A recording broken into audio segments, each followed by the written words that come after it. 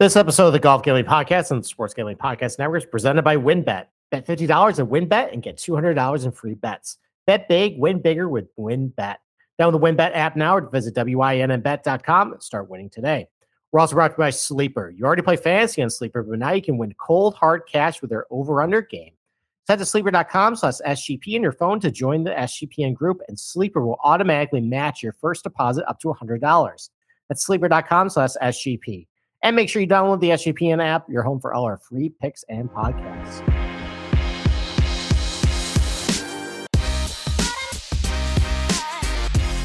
All right, DGens.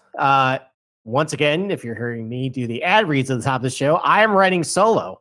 Boston Capper is at his daughter's graduation. Congratulations to Boston Capper, I don't know, junior, whatever. Congratulations to her for graduating high school. Hopefully you do a little better than my co-host who's doing predatory lending practices at a mortgage company and also on a golf gaming podcast. Hope you go on to do some bigger things. But this is Steve Shermer, and I'm going to write solo tonight. I am going to recap all of our bets, not just mine, but Boston Capper's. He gave me a list of names. Going to be completely honest, it looks like he wrote it with his opposite hand. His handwriting, I thought my handwriting was bad. His handwriting is absolutely atrocious. And I had to ask a couple clarifying questions. I think he tried to bet O'Doyle plus 200 on something. Turns out that was Cam Young. Didn't even know that. So we'll go over all his picks. I will try and provide a rational explanation for everything, kind of using his voice. Probably in a terrible Boston accent, which I'll try out here. But before I get to the show, I was just blindsided by breaking news. And apparently Boston Capper is having a grand time at his graduation because he is sending me screenshots of the Live Golf field that apparently, hot off the presses, right before I started to record, got released. And we're all waiting for this. We all have been hearing some names rumored for the past couple months. Mostly it was guys who were kind of getting to their upper 30s, early 40s, the twilight of their career, looking for one big last paycheck. And lo and behold, we got a couple of those names we're going to play next week over in London. So here are some of the names you need to care about. So Sergio Garcia, no surprise after he got into a spat with the rules official, he's going to play. Brandon Grace, Matt Jones, I don't recall hearing his name, but that doesn't surprise me. That's an older player. Won a couple times in the PGA Tour, looking for a big payday. Go have fun over there. Martin Keimer, he's been connected as well. That's a guy who kind of screwed up his swing when he tried to add a draw. Now he's going to get 10 million, 20 million. I don't even know how much they're going to get. Going to get a large paycheck in his bank, and probably more than what he ever would win on the European Tour anyways. So good for him. You got Graham McDowell, older player. You're sensing the theme here. Kevin Na. Louis Oosthuizen, which kind of hurts. He played really well last year, but he is getting kind of older. Maybe he sees the big numbers and wants to play. Ian Poulter, same thing. Charles Schwartzel, washed up guy. Hudson Swafford, washed up guy. Lee Westwood, washed up guy. Bernd Wiesberger, who I think he's like 35. He does really well on the European Tour, but he's never been able to break through over here for whatever reason. I guess this is his opportunity to get a big payday. Whatever. But there's two big names on this field that I think were one of them was surprised. The other one, I guess I shouldn't be surprised. So the one I shouldn't be surprised is Dustin Johnson. That is clearly the big fish of everyone that Greg Norman was able to basically convince to go play the startup league. I heard a rumor he was going to get $135 million. That was on the table for him. And look, I don't fault these players for taking the money, especially the older ones. Listen, if they're throwing you an obscene amount of money, why wouldn't you take it? And I understand all of the morality reasons behind it. And I don't really like the fact that they try to basically just spin their way out of it, trying to say, oh, it's for the good of the game, blah, blah, blah, blah, blah. I wish they were just upfront with it. But listen, it's their lives. If they want to take the money, and to be perfectly honest, I think It's a little different over in Europe doing business with the Saudis than it is over here. It's definitely a little more sensitive than over here than there. I understand why a lot of these European players just kind of jumped at it, but I just that sucks. That sucks that DJ kind of took the money. He still is capable of winning majors, still capable of winning PGA Tour events, and at this point, he's just taking the big fat paycheck. But the one that I'm surprised about that I didn't see coming, maybe he was floating around on Twitter, and I'm not on Twitter, and I didn't know, but Taylor Gooch took the money. That's really weird. Now, this is the guy who has kind of been coming into his own on the PGA Tour last couple of years. I think he's only 30 years old, a younger guy. And, he has a win last year at the RSM. He's come close a couple times, playing well. He took the money, which is strange. And again, if he wants to take the money, fine. But this is pretty risky for Taylor Gooch at this point. Because unlike the other guys, their playing days are, let's just face it, their days are numbered. Like Brandon Grace, Graham McDowell, Martin Keimer, Schwartzel, Westwood, like all those guys are past their prime. They probably only had maybe a couple years anyways. So they're going to say big score. But Taylor Gooch, if this thing folds, which it might, I know there's unlimited resources with the Saudi government, but there's a substantial chance the thing just falls on its face. If this doesn't go well for him, he's going to be left without a tour and his career's kind of over. I don't know if this was a great move for him, just as far as career trajectory. I guess it depends on how much money they threw at him. Maybe he met his price. I don't know. I guess listen, I don't know these guys. I just didn't expect a guy like Taylor Gooch to actually end up taking the money. So listen, good luck to all these guys. There's a bunch of other interesting names, Andy Ogletree, who won the USAM back in 2019. He failed to break into the PGA Tour so far after turning pro. He went and took some money. James Pio, who won the USAM back in 2021. He's still technically an amateur. He's actually in the field this week of the Memorial. He took the money and went over there too. Yeah, it's going to be interesting to see how this thing plays out next week. It's parallel to the Canadian Open. I mean, I was talking with Boston Capper before the show. We probably had no choice but to cover it at least and look at some of the bets that are out there. Why not? I guess I'm breaking down 2 golf courses next week. Whoop-de-doo. Great for me. So anyways, that's basically breaking news. That's my snap reaction to the Live Golf field. Why don't we take a quick break and then we'll shift our focus back to the Memorial. All right, so first let's talk about WynnBET. So make sure you get down to WynnBET $50 win $200 promotion where a $50 bet qualifies you for up to $200 in free bets. Plus, the WynnBET Casino is offering a 100% deposit bonus up to $1,000. There's so much to choose from, and all you have to do is download the WynnBET app or visit wynnbet.com to get started today. Offer subject to change. Terms and conditions at wynnbet.com. Must be 21 or older and present in the state where play through WynnBET is available. If you or someone you know has a gambling problem, call 1-800-522-4700. All right, let's get back to the Memorial. Let's talk about an actual golf tournament this week that has a lot of money on the line, but clearly not as much what the Saudis are going to throw at these guys. Let's talk about Big Short. And not a great showing for me last week. Dana Berger barely made the cut. Made the cut on the number. He had having a good weekend. But it's getting better. I mean, at least I'm not picking guys who are actually winning the tournament.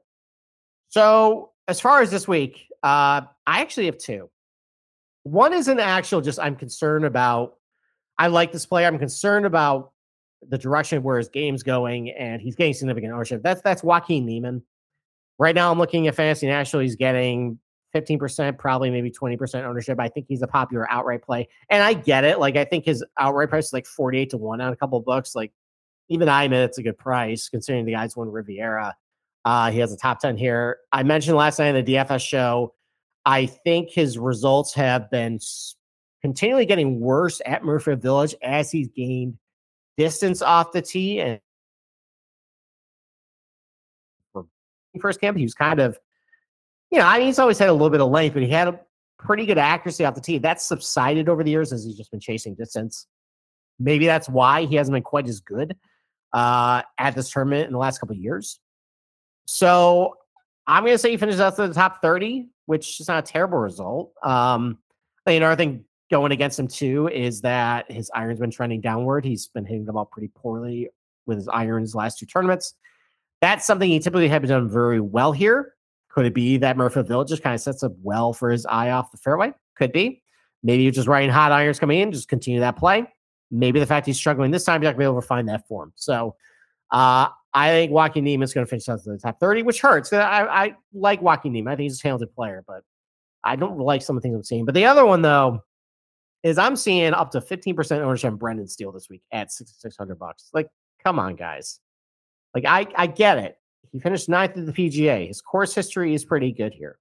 But it's 15% Brendan Steele, guys. And if I actually look through some of his results over the last handful of years, I know I've made this point anytime my co-host has tried to play Matt Jones coming off a very good performance. Brendan Steele's kind of the same way. Like, he's no longer really the same player. So his last top 10 was at the Zozo Championship of 2020, single stroke play event, by the way. I'm not talking about the Zurich. So he finished T2 at the Zozo Championship of his next start with a 69th at Mayakoba. Nice. Before that, he had a top 10 in 2021 at the Honda Classic. He finished T3. Next start, finished 77th at the Valero Open, Texas Open. Finished 4th at the Sony Open, finished T21 at the Eastern Express. Okay, we found a decent result. Found up the top 10 finish with a good result. But then they have a T6 at the 2020 Travelers, followed up with T52 at the Workday. T4 at the Honda Classic, followed by a miscut at Arnold Palmer. Second place finish at Sony Open, followed by a T43, and then a couple of miscuts right after that in American Express. I guess my point is you're all gravitating towards a guy who, A, is freaking Brendan Steele. Has a track record where he can't in the double-digit ownership. I'm going to say he finishes outside the top 50 this week, probably misses the cut. That just seems like a recipe for disaster anytime a trendy double-digit guy who, let's just face it, is pretty past his prime and kind of dodgy anyways, kind of riding some good form, and it's very volatile. That's going to blow up in people's faces. All right, let's transition to who we bet outright. So I guess why don't I go first? And then I will go over who Boston Capper bet. So I already said last night in the show, I bet 3. I found a better number of Morikawa, so I was actually ended up cashing out on the other one. I actually found a Morikawa 25-1 today. He drifted backwards a little bit. I don't get it. I don't understand why he's drifting backwards. Is it really just because of the putting? Is that it? Like, how many times? Like, I know I am guilty of this before in the past. I remember very fondly, well, not fondly. I remember talking somebody out of Kyle Morikawa after Riviera in 2021. I did the research and I said, look, like if you want to win a tournament, you have to, typically winners gain like 2 or 3 strokes total at least putting for the week. And I thought Morikawa just wasn't capable of it. And then he gained like 6 at the Workday the following week, and I missed out on 40-1. The guy who took my advice missed out on 40-1 on Morikawa. I think he doesn't even follow the show anymore. Sorry, buddy, if you're still listening. I'm sorry I did that to you. I learned my lesson that day. I learned with him, just if he comes to a track where it's going to fit him, it's just going to turn around. And it seems like maybe these fast greens kind of help him. Like, I remember Concession was really fast. These greens are always really fast. Augusta is really fast. Riviera always fast greens. And those happen to be the ones where he's putted the best. Now, I know it didn't really go well at Southern Hills. I know it didn't go well last week, but this is Murrayfield Village. Kyle Morikawa has been great there. I'm just going to trust it 25-1. I'm going to take that. I also bet Sungjae Im. I made the argument last night that I didn't understand why his course history was so bad at Murphy Village, because he's kind of what you're looking for. He keeps in the play off the tee. He's very accurate. He's usually pretty good bentgrass putter. It shows that he puts pretty well at Augusta. He probably should putt well here too. Usually a good scrambler. He's a good iron player too. What I noticed in his results coming into the Memorial the last few years or so is that he was riding really bad form with his irons. He was losing, strokes at least in the last 3 events heading in, and I think every time he'd done it, coming to Murphy Village, and it just continued. Like, this is not a place where you tend to figure out your irons. You got to be usually hitting it pretty well in order to do okay there. Um, so now that's different. The fact he's actually riding good ball strike and come in, I actually maybe kind of like the price 41-1. And you can go back to gain like 9 strokes tee to green last week, lost 3, like that's positive aggression, blah, blah, blah, blah, blah. But I think what's going to come down to is I think there's going to be a very key difference with how he hits his irons this week, and he'll do better. And then Cam Young, 45-1. I actually ended up finding a better number than I got last night and cashing out and getting in on that, like I did. I mentioned last night too that Patrick Cantlay, when he finally won at Murphy Village, I mean, he had a couple wins before that, but like this was his big signature win. He had a bunch of top 10s at I think in his last 3 events coming in, and then finally broke through. Same thing with Cam Young. He has 3 straight top 10s coming in, including that, a third place finish, fourth place finish at the PGA Championship. Came second at Potomac, second Riviera. Like, the guy is a stud. He's going to win some point. What I like about him too is while he has some length off the tee, he hits a ton of fairways. Like, he hit a ton of fairways at Southern Hills. I think he was one of the leaders in driving accuracy on the week. Really improved his iron game. He's really improved his around the green game too. The one place where he suffers is, funny enough, putting, where the last couple of tournaments he's been on Bentgrass, and everybody's like, oh, well, he grew it. On Bentgrass courses, he should be great. Well, it's been kind of mixed. Like, he lost 1 billion strokes putting at the Masters on Bentgrass greens. He lost 1 million strokes at Potomac. He actually gained at Southern Hills, though, so maybe he's starting to figure things out on PGA Tour caliber Bentgrass greens. I think he's good. And at 45-1, I think there's no reason why he can't win this thing. And then I was left with a choice. I only wanted maybe one of these guys, and I had to eliminate them. So I'll go in the order that I eliminated them. 55-1 Mito Pereira. I think he's actually cursed this week. He was hinted at being cursed. So that one I struggle with because he does fit a lot of things I'm looking for. Like, he did end up bouncing back at Colonial, played well, hits the ball pretty straight. His iron's great, good scrambler, stuff like that. Basically everything I'm looking for. Because of the curse thing, I think I ended up going off him. But if you don't believe that stuff, I'm fine with it. 61 Davis Riley. This one I struggled with. I ended up cashing out because I think our guest last night on the DFS show is right, Brian Kirscher. I don't think he's actually going to win. There is the thing where this is his 4th straight, not his 6th straight tournament. It's his 4th straight. He has him riding very hot. At some point, that is going to regress. Is this really going to be the place where he wins? I love that 60-1 number, though. It was really good. Because a lot of things I like in Cam Young, I like in Davis Riley too. He's also accurate off the tee. He hits it pretty far. He gains a ton of strokes off the tee. Like, I guess the one concern is around the green game. That's a bit of an issue. But I am not betting that. Davis Riley ends up making an appearance on my card somewhere else. So then I was left with Hovland and Zalatoris. And I really, really, really struggled with this one. I ended up actually looking back at every winner of the Memorial since 2013. And there's 2 big things about each that bugged me. There's the holdup with Zalatoris about his driving accuracy, how it doesn't seem like when he's gone to a place where that actually is valued, he doesn't have very strong finishes. I think the best finish he has is like a T8 Southwind. So, and typically guys who tend to win here usually are one of the leaders in driving accuracy, tend to be guys who hit like 60% of their fairways on average coming in. He doesn't. It's only 55%. So and then there's Hovland, who could ball strike this place to death, could hit everything to 10 feet. I don't think there's going to be a whole lot of weather concerns where he's going to have to scramble a whole lot if he just shows up with great ball striking. But for when he does, though, it's a big liability. And I wanted to see over the last, since 2013, what were these guys who were winning with? What were their drive accuracy numbers coming in? What were they doing around the green? And I want to see who was the worst. So the worst one was, funny enough, for driving accuracy, Matt Kuchar in 2013. He was only in 56% of his fairways coming in, which is bizarre because I would think that Kuchar is just an accurate short knocker. Like, he was actually struggling with his driver actually coming in. That was surprising, but makes me feel like, okay, that actually can happen.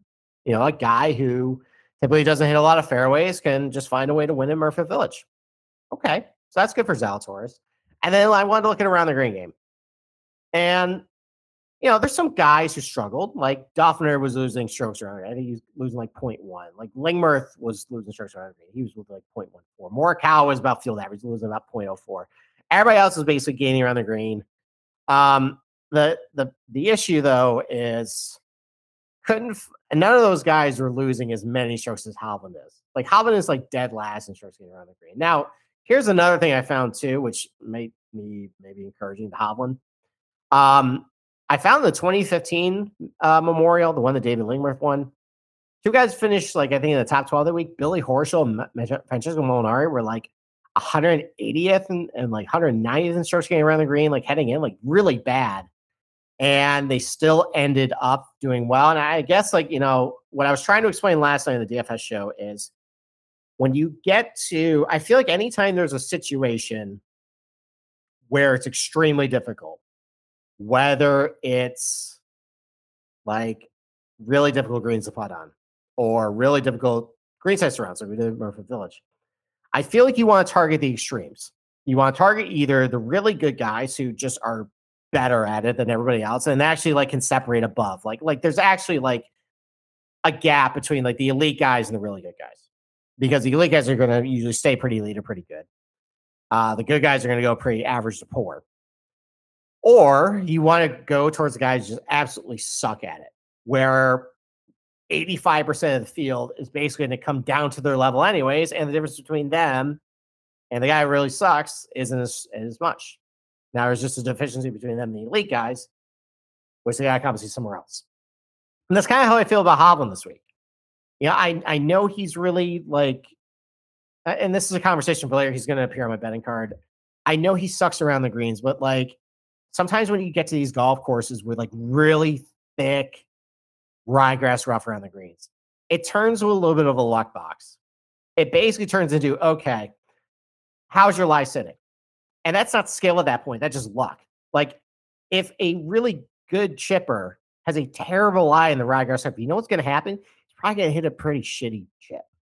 Doesn't really matter. Where these guys separate themselves is if like it's short grass, where everybody has the same lie, everybody's the same like situation, and then it comes down to skill because then that maximizes Hovland's deficiencies around the green to a really good one. So I feel like, and I said this on the major podcast I did with Andy Lack. God, this is going long. I gotta stop rambling. My point is, I feel like Hovland is probably going to win and do better on golf courses that are really difficult around the green and feature really deep rough because then it turns a little bit of a luck box game. So I kind of like him this week. But at the end of the day, just looking at who's actually won this thing and what they had to do in the tournament, like most of these guys have gained like 2.5, 3 strokes around the green. I don't think Hovland can actually do that. So he missed the cut. I am going with Will Zalatoris at 35-1. That's the last one on my betting card. So it's Morikawa 25-1, Zalatoris 35-1. I still don't even love, by the way. I don't know. Maybe I'm talking myself out of Zalatoris. Whatever. Morikawa 25-1, Zalatoris 35-1. Sungjae 41-1, Cam Smith 45-1. That's it. Only spent a little over a unit on that. I have some room to bet outright or bet live if I want to. All right. Let's go to Boston Capper, though. And he also has 4 outrights. So he also bet Collin Morikawa at 24-1 for a lot of the same reasons I said. You know, he just dominates Jack Nicklaus golf courses. You know, the putting can come back at any moment, especially at some of these faster venues. He's fine with that. He's betting Hideki at 30-1. I think he's just trusting the course fit for him. I think he's trusting that Hideki's injury concerns are in the past. And he's taking a gamble, but listen, if Hideki's right, he's definitely a threat here. So 30-1 him. Will Zalatoris, he also bet 30-1 for a lot of similar reasons. I said, you know, just the fact that, you know, Zalatoris has been doing really well on difficult golf courses. He struggles with the putter, but it seems like anytime he goes to these fast, undulating bent grass surfaces, he tends to elevate his game. He likes him here. And then Max Homa, he feels like this number is really disrespectful. I don't know if I totally disagree with that. I think 40-1 is, I think it's fine. Maybe 35-1 is probably where he might want to be. I mean, there's some really good players above him too, but I don't think it's that far off. It's not like you're paying it's not like 70-1 or anything. It's 40-1. But I like the play though. I mean, Homa finished T6 last year. Seems like he's a different player. Like his irons have been really good. Off the tee's been really good. He's really improved his driving accuracy numbers too. Tends to do pretty well on golf courses with northern strains of grass. He is a little deficient on the green, around the green, but that didn't really stop him at Potomac, where everybody was missing greens. It was crappy weather, and we're actually going to get good weather this week. Maybe he's going to hit his fair share of greens and do well. So those are his outrights: Morikawa 24-1, Hideki Matsuyama 30-1, Zalatoris 30-1, Homa 40. So why don't we take another break, and then we will get to some of our matchup plays. Now it's on to Sleeper. And Sleeper is the fastest growing fantasy platform today with millions of players. And you probably already have a fantasy league on there. And I use mine for it too. I got my fantasy football league on there. We all love it. Very easy to use. It's the game-changing product unlike anything else in the industry. And now you can make money on Sleeper too by playing their new over-under game. Super easy. So first, in any sport, choose two more players that you like and pick the over-under. For example, you can pick the number of points in basketball or hits in baseball, whatever you want. Then you choose the amount of money you want to enter into the contest. And if you pick correctly, you can win anywhere from 2 times to 20 times your money you put in. And the main reason I'm excited about Over Under on Sleeper is that it's the only app where I can join my buddies' contests and play together. It's got a built-in group chat where I can see and copy my friends' picks with a tap of a button. It's insanely fun to ride out together. So stop what you're doing, download the Sleeper app now, and play their new Over Under game. Have fun with your friends and make some money. All right, let's go over matchups. So I have 3. Boston Capper has a zillion. So while I go over the ones I like first, and then we'll go over his list, and I'll try and fill in reasons why he likes them for whatever reason. He didn't give a reason, but I know my co-host. I know how his mind works. Usually it involves saying about somebody they're trash. So we'll see. All right, so the first one on my list, Patrick Cantlay minus 120 over Cam Smith. Listen, Cantlay's great here. I have absolutely 0.0 concerns about what happened in Southern Hills. I said on this podcast, guys, I said exactly what was going to happen in Southern Hills. The dude just can't hit well off bent grass or off Bermuda. Like everybody was talking about his bent grass history. He sucks on hitting an iron off Bermuda, and he sucked with his ball striking at the Southern Hills. He sucked chipping there because it was all Bermuda. The dude just doesn't play Bermuda. That's why he doesn't play those events on the PGA Tour. That wasn't really a difficult find. But now we're going to get him back on comfy northern strains, the ryegrass, the bluegrass rough that he has just been so good on in his entire career, on a golf course that he's great on. Won there twice. I think he's going to be great this week. And he's matched up against Cam Smith, who sucks here for whatever reason. And I know we talked about it last night on the DFS show, how this theoretically should be a golf course that fit his game. I feel like with him, and I want to say something about the wider fairways, I think that's actually a disadvantage for him. And I know he drove the ball pretty well at Southern Hills. Typically, he doesn't hit a whole lot of fairways. And when he is erratic off the tee, on a golf course where the field is hitting 70% of their fairways, that's a huge disadvantage, especially with how penal this rough really is. And if he does that enough times, he's not hitting his irons well. And I think maybe like his skill is maybe a little deficient in deep rough. Maybe he just isn't very comfortable hitting out of deep rough either. Doesn't scramble well there too. Doesn't putt well on these greens. So I'll take Cantlay minus 120 over Cam Smith. Next one I'm going to do, I had Cam Young plus 105 over Joaquin Niemann. I already said the Joaquin Niemann was my big short of the week, or one of my big shorts of the week, for all the reasons I said. And I already explained my love for Cam Young this week. I think he's hitting the ball great. I think he's going to continue his good form. I see a lot of things about this golf course that fit his game, whether it be, he's fairly active for a pretty long hitter, really hitting his irons great, scrambling great too. I think they're going to see some aggression with his putting. I think it's going to well there too. And then Davis Riley over Aaron Wise. This is at minus 110 each way. I just look at these two guys and I think Riley's a better player than Aaron Wise and maybe it's recency bias, but I think Riley is, when we look back at each of their careers, I think Riley is just going to have a better resume. Like Aaron Wise has had a lot of opportunity, and he was a very highly touted collegiate player too. He won the NCAAs. He won in his rookie year. He's had a lot of opportunities to actually show he's like, can be kind of elite. He's never quite done it. And I think Riley can be that guy. And you look at what Riley's been doing. He's got 3 straight top 10s, lost in a playoff at Innisbrook to Sam Burns, hitting his irons great. He's putting well. He's gained around the green 8 of the last 10 events, even though that's technically an area where he's kind of deficient at. Kind of raises his game there. He hits a ton of fairways too. I like Davis Riley a lot this week at -110 over Aaron Wise. But then that's where I got with him on the betting card.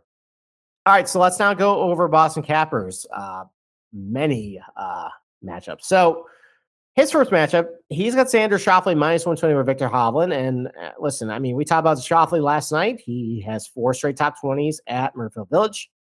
Tends to do pretty well on bentgrass golf courses. They're pretty long and difficult, like I wrote about last year with Xander. And he likes him over Victor Hovland, who Capper completely disagrees with my analysis. He clearly thinks that Hovland's trash around the green game is just going to cost him this week. And listen, like he could be right too. I had a feeling if he was probably here tonight, we'd probably charity bet it, but he's not. He's stuck listening to the Sigma Cum Laudes going down the line at his high school. So yeah, I guess I'm not making that bet tonight. But he likes Xander Schauffele -120 over Victor Hovland. He also likes fading Joaquin Niemann in a matchup. He likes Will Zalatoris -105 over Niemann. Where the hell do you get that price from? I mean, that seems mispriced, but I'd like that too. I would snap at that as well. I mean, like if I like Will Zalatoris this week, I mean, look, they both have kind of similar issues in the fact that neither are very accurate off the tee. And then it just comes down to, all right, well, Zalatoris hitting his irons better. He's gains more strokes around off the tee as well. So why wouldn't you take Zalatoris in that matchup? And then Patrick Reed +110 over Billy Horschel. This is one he wrote up in his article that just dropped tonight. He's getting +110 over Horschel as well. I mean, listen, we talked about it last night. Reed's a little bit of a chalky play this week. I don't care. This isn't like playing like 18%. I don't know, like Tom Hoagie or something. Like he's a fine player, but this is Patrick Reed, an actual accomplished player. He's won 9 times in the PGA Tour and won a major. Like I don't care if it's chalk. Like if he's just playing well, he's playing well. And his iron's pretty good. He finally, unbeknownst to me, by the way, he finally ditched that stupid PXG driver. Actually, hitting a real club, and all of a sudden, he got his first top 10 and since the Bermuda. Go fucking figure, guys. And he got him paired up against Billy Horschel, who's been trending downwards. He's lost strokes in approach in his last 3, has a 68th and a miscut in his last 2. So those are his 3 ones he likes the most. He also liked Max Homa +100 over Corey Connors. We talked about Corey Connors last night. I mean, listen, I understand in theory why Corey Connors would be good here. He hits a whole lot of fairways. Everything else is kind of trending down with him, though. And his course history here is kind of meh anyways. And I feel like, listen, I think we've seen a better version of Corey Connors enter Murrayfield Village before. And he hasn't really done a whole lot with it. So why should we expect any more this week versus Max Homa, who's just been playing good? So he likes Homa +100 over Corey Connors. He also likes Sung Jae -125 over Daniel Berger. I already said the reasons why I like Sung Jae earlier. Boston Capper agrees. As for Daniel Berger, like he's just been kind of meh. Like a T23 finish last week at Colonial. Congratulations. Still hasn't had a top 20 finish since I think when he collapsed at the Honda. And if you like Sung Jae a lot this week, why not take him in the matchup too? And then Seamus Power +110 over Abraham Ancer. I know that my co-host Boston Capper just really does not like Abraham Ancer right now. Seems like every time he backs him, Ancer burns him. And every time he seems like he fades him, Ancer does well. Look, if it ends up being the Ancer ends up hitting like 90% of his fairways this week, kind of like he did Southern Hills, like I think this matchup might be in trouble. But my co-host is very passionate. He has his takes, and he's going to take his Irishman, Seamus Power, +110 over Abraham Ancer. So while we take another break, and then we will get into positional props.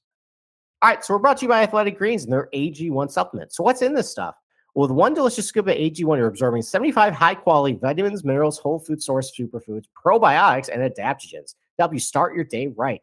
The special blend of ingredients supports your gut health, your nervous system, your immune system, your energy, recovery, focus, and aging, all the things. And it costs you less than $3 a day. You're investing in your health, and it's cheaper than your cold brew habit.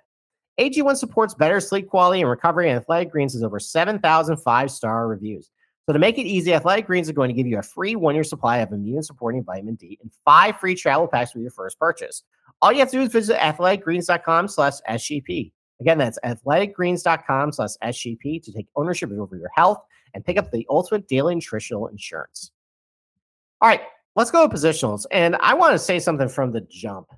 I really did not like the positional market this week. I thought it was pretty weak.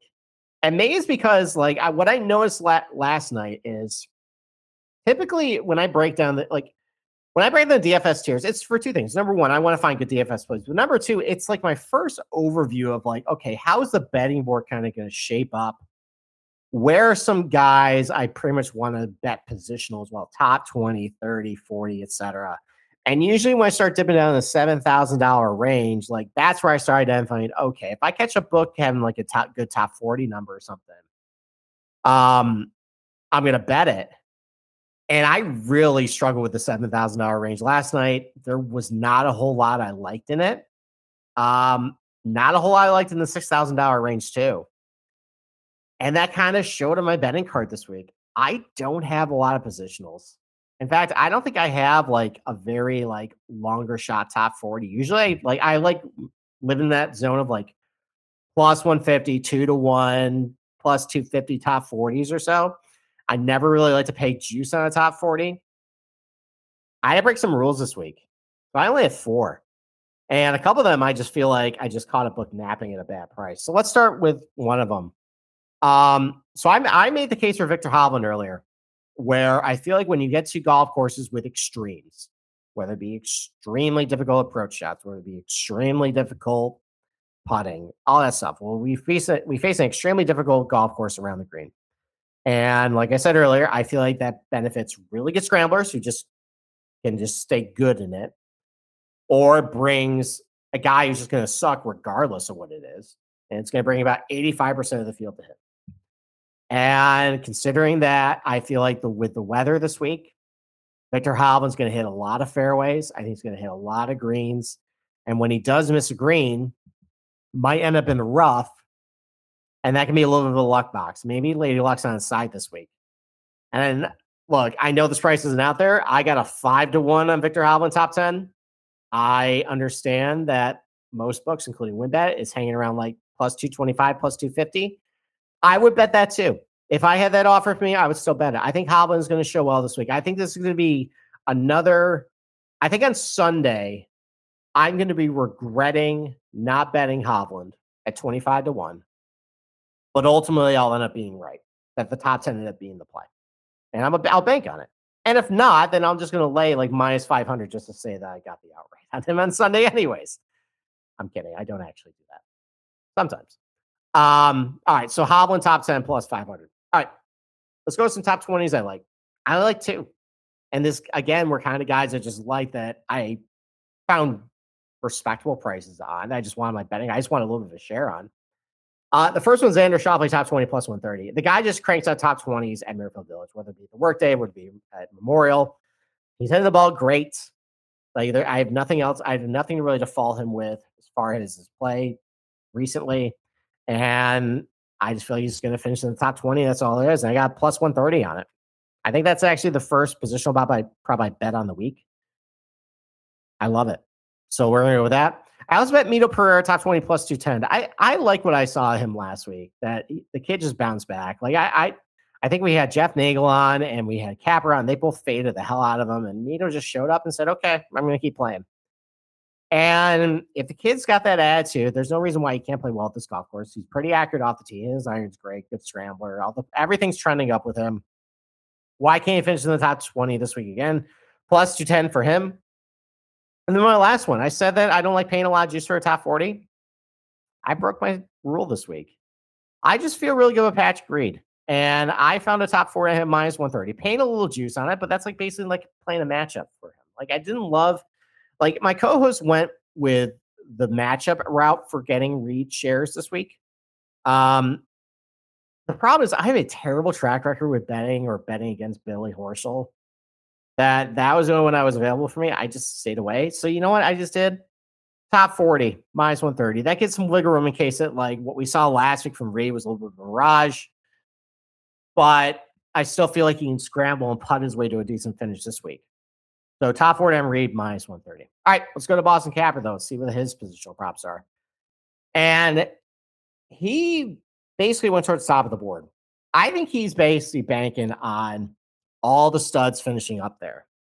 And listen, like from my point of view, just critical feedback, taking a little bit of risk. I mean, the Memorial is it can be a kind of a volatile tournament. This is one where if a guy just kind of shows up with their B- game, you can't really recover. So I'm just going to lay a caution warning. There's going to be some guys up in this list that are going to blow up big. And unfortunately, it's guys I kind of like. It sucks. So I think eyeballing his list, he needs to clear. Oh, man, with all the juice, too. He doesn't hit 2 or 3 of those guys he's paying juice for. I don't know. All right, let's just go through the list. So Patrick Cantlay, top 20, minus 140. Again, pretty safe play. Cantlay on a Jack Nicklaus plays really well here. Benelli gets a matchup. Jordan Spieth, top 20, minus 130. Sneaky good course history here. I think he's got a couple top 15 finishes, playing really well. And you know what? Listen, like we're talking about a player who hitting the ball great but can't putt. Like, isn't that Jordan Spieth? Why aren't we betting him outright this week? I don't know, because maybe I'm dumb. Whatever. But he's got a top 20 at him, minus 130. Also went down the top 20 round, Xander Schauffele. He is paying juice at minus 130, but he doesn't have dead heat, so that's why. Also went with the top 20 and Will Zalatoris plus 110. Cam Young, top 20 plus 130. I've already talked about length. Both these guys, I don't need to go into more of them. Sandy Patrick Reed, top 20 plus 180. Sung J M, top 20 plus 200. And then Chris Kirk, top 20 plus 215. Listen, like played pretty well for 2.5 rounds last week. And then kind of faded, I think, on Sunday. But listen, like I think his course history is okay here. Hits it straight, hits it iron good. Iron's pretty good. That's kind of the secret sauce of what you're looking for. If I had to guess who's going to blow it up for him, I'm going to say Zalatoris, Kirk, Sungjae, Young, and Cantlay. I think 5, and then so he's going to hit 3. I think he's going to hit Reed, Xander, and Spieth for his top 20s. So he ended up making money because he hits the guys with the juice. So those are his positional pricks. Why don't we take one more break and then we will finish out the show? All right, let's talk about IP Vanish. So did you know that browsing online using incognito mode doesn't actually protect your privacy? That's right. Without ad security, you might as well give away all your private data to hackers, advertisers, your ISP, and other prying eyes. That's why I use IP Vanish. It makes it easy to stay truly private and secure on the internet. IP Vanish helps you safely browse the internet by encrypting 100% of your data. This means that your private details, passwords, communications, browsing history, and more will be completely shielded from falling into the wrong hands. Your physical location will be hidden. IP Vanish makes you virtually invisible online. It's that simple. You can use IP Vanish on a limited device without sacrificing your speed. You're on your computers or tablets or phones, even devices like your Fire Stick when you're streaming media. Whether I'm at home or in public, I don't go online anymore without using IP Vanish. IP Vanish is offering an incredible 70% off their yearly plan for our listeners with a 30-day money-back guarantee. That's just like getting 9 months for free. FREE. IP Vanish is super easy to use. All you have to do is tap one button. You're instantly protected. You won't even know what's on. So stop sharing with the world everything you stream, everything you search for, everything you buy. Take your privacy back today with brand rated 4.6 out of 5 on Trustpilot. So go to ipvanish.com/SGP and use promotional code SGP and claim your 70% savings. That's ipvanish.com/SGP. All right, let us finish out the betting card. So look, I got kind of an earful from Boston Capper last week because for the first time in a while, I have been first round leader. And lo and behold, Chris Kirk hit. Pretty happy about that, 50-1. Unfortunately, it got chopped 80 different ways. And my co-host was on Harold Varner III, which technically that would be his, well, we'll call it 3 in a row with an asterisk because I gave out Rory and then he kind of piggybacked on top of that. But listen, he's got 3 in a row. 2 in a row for me. I'm taking the week off first round leaders. I think I got enough tied up with outrights and matchups and positions. I like some more units on the positions I typically like. I'll set this one out. So maybe, Capper will end up hitting his first round later, won't the dead heat, and I won't get screamed at for, over text message for, an hour. So, all right. So these are his first round leaders he likes. Even though we both are a little hesitant at Cam Smith, he likes him 28-1. I think he just feels like Cam Smith, that's his boy. He's always going to be first round leader. Jordan Spieth, 28-1. I mean, you bet him top 20, so why not bet him first round leader? Maybe Spieth gets off to a head start too. Same thing with Cantlay, Zalatoris, Young. Again, all these guys are guys we like. Cantlay's 30-1, Zalatoris 33-1, Cam Young 35-1. Max Homa, who we bet outright, 41, just like the outright. Sung Jae In, 40-1. We talk about him. And then Ryan Palmer. I'm pretty sure this is just him trolling me, including him on this list because he knows I have to talk about it tonight. That, of course, any Jon Rahm course is a Ryan Palmer course. Derpa. Well, that's been debunked a couple times over. But listen, Ryan Palmer, 70-1, first round leader, whatever. Have fun, guys. And then the only other prop I have is I'm not sure why I was offered a miscut prop on Danny Lee.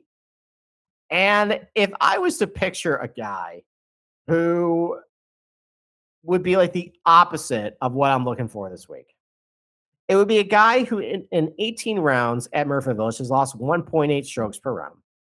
It would be a guy who has lost about 3/4 of a stroke tee to green per round in his last 12 rounds. It would be a guy who loses strokes off the tee and is also wildly inaccurate. It would be a guy who has lost over a half a stroke per round with his irons over his last 12 rounds. It would be a guy who's a pretty bad scrambler. And it would be a guy who has never really put well in Murphy Village. And that's Danny Lee. And I was offered Danny Lee miscut plus 175. Now, I feel like this is a trap. I don't care. I'm jumping into the pool cannonball style.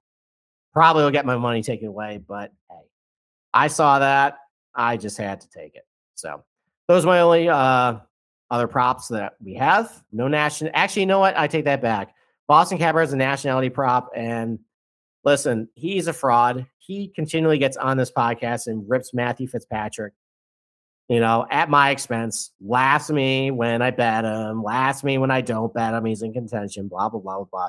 Well, this guy ends up deciding that he wants to end up betting Fitzpatrick minus 150, paying a bunch of juice as a little Englishman. And his competition, I'll admit, not very good. You got Aaron Rai, you got Luke Donald, and you got Danny Willett. Actually, I kind of like this week. So Capper's laying big juice, minus 150. That Fitzpatrick's going to beat all those guys. And it's kind of funny that there's only one guy on this podcast who has Matthew Fitzpatrick on the betting card, and it's Capper. I don't have Fitzpatrick on the betting card. I couldn't find a single thing I really liked on him this week. He's paired up against Shane Lowry in all the matchups. I was paying like minus 110 on the top 20. Like, listen, I like Matthew Fitzpatrick, but like it's not like his course history is like impeccable here. Like, he's got a T3, but other than that, it's a bunch of like, I don't know, outside the 30s, 40s, 50s, like stuff like that. Like, he's not hitting his irons all that great. I could see it kind of go wrong for Fitzpatrick this week, especially coming off of like a tough loss at the PGA, where arguably he probably should have won. But whatever. He's going low Englishman minus 150. All right, one and done picks. So I know who I'm going with, and it's the guy I just planted a flag with at the beginning of the week. It's Kyle Morikawa. I haven't used him yet. I was going to say him for the U.S. Open, but there's actually another guy I kind of want to use that. It's a bold play, but I'm going to do it anyways. But for this week, though, I'm taking Morikawa, my one and done. I just really like him this week. And then my co-host is deciding right now. He doesn't know if he wants to do Morikawa or Max Homa. He's waffling. I think he was leaning Morikawa, but he has a right to change. So we'll see on that. All right, so that's it. Thank you for listening to me ramble on for, God, I don't even know how long I talked, but I spent way too much time on the outrights. That's what happens when I don't have a co-host to kind of check me and interject and, basically keep me on a short leash. I am talking about around the green theory for 10 minutes. So listen, I hope you enjoyed the show. Sorry, it was just solo again. We'll be back next week for the RBC Canadian Open. It will be both of us. We're also going to have a very special guest next week to help us break down our betting cards next Tuesday. Really excited. Really looking forward to the guy we're coming on. I hope you guys enjoy him too. So with that, good luck with your bets this week, and let's break them books.